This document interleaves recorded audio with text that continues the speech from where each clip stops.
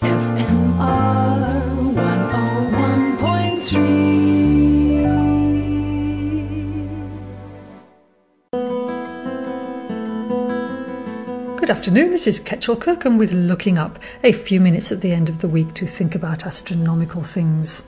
On this Friday the 13th of November, I thought not to speak about asteroids hitting the Earth, gamma rays blasting us to smithereens, or other highly remotely but possible celestial disasters. Instead, here we have more of our favourite topic, life in the universe. There's been a conference recently hosted by our local South African Radio Astronomy Observatory on this very topic, where speakers from around the world have explained their research on such subjects as techno and biosignatures, the faint signals that possibly could be out there and that would indicate the presence of complex life elsewhere.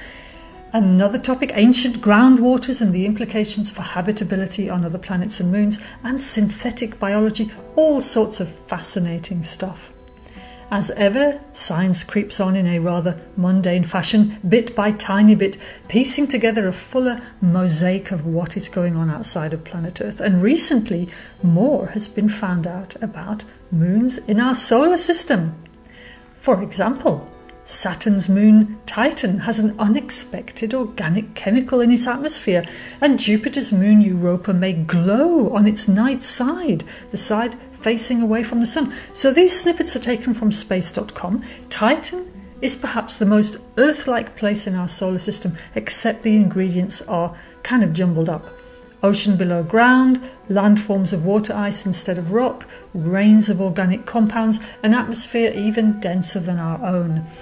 Now, 2 new research findings add still more intrigue to this strange moon, identifying an unexpected chemical in Titan's atmosphere and evidence of more complicated surface phenomena than scientists had previously realized.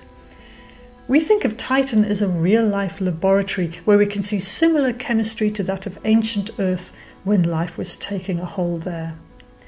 The Atacama Large Submillimeter Array, called ALMA, which is a large collection of radio dishes in Chile, had looked at Titan and spotted the chemical signature of cyclopropanylidene, an awkward triangular compound made of 3 carbon atoms and 2 hydrogen atoms.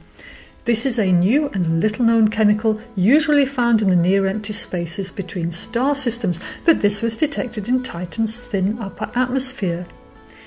The reason this is interesting is that this molecule is an enabler, and scientists believe that sunlight-driven reactions turn the simple compounds of Titan into increasingly complex heavy molecules that eventually rain down onto the moon's surface. And more complex molecules may give rise to life as we know it. Over to Jupiter and its moon Europa. Jupiter's intense radiation environment likely lights up Europa's icy shell, which overlies a huge, potentially habitable ocean of salty liquid water. If Europa weren't under this radiation, it would look the way our moon looks to us, that is dark on the shadowed side. But because it's bombarded by radiation from Jupiter, it glows in the dark. Imagine that. It doesn't stop there.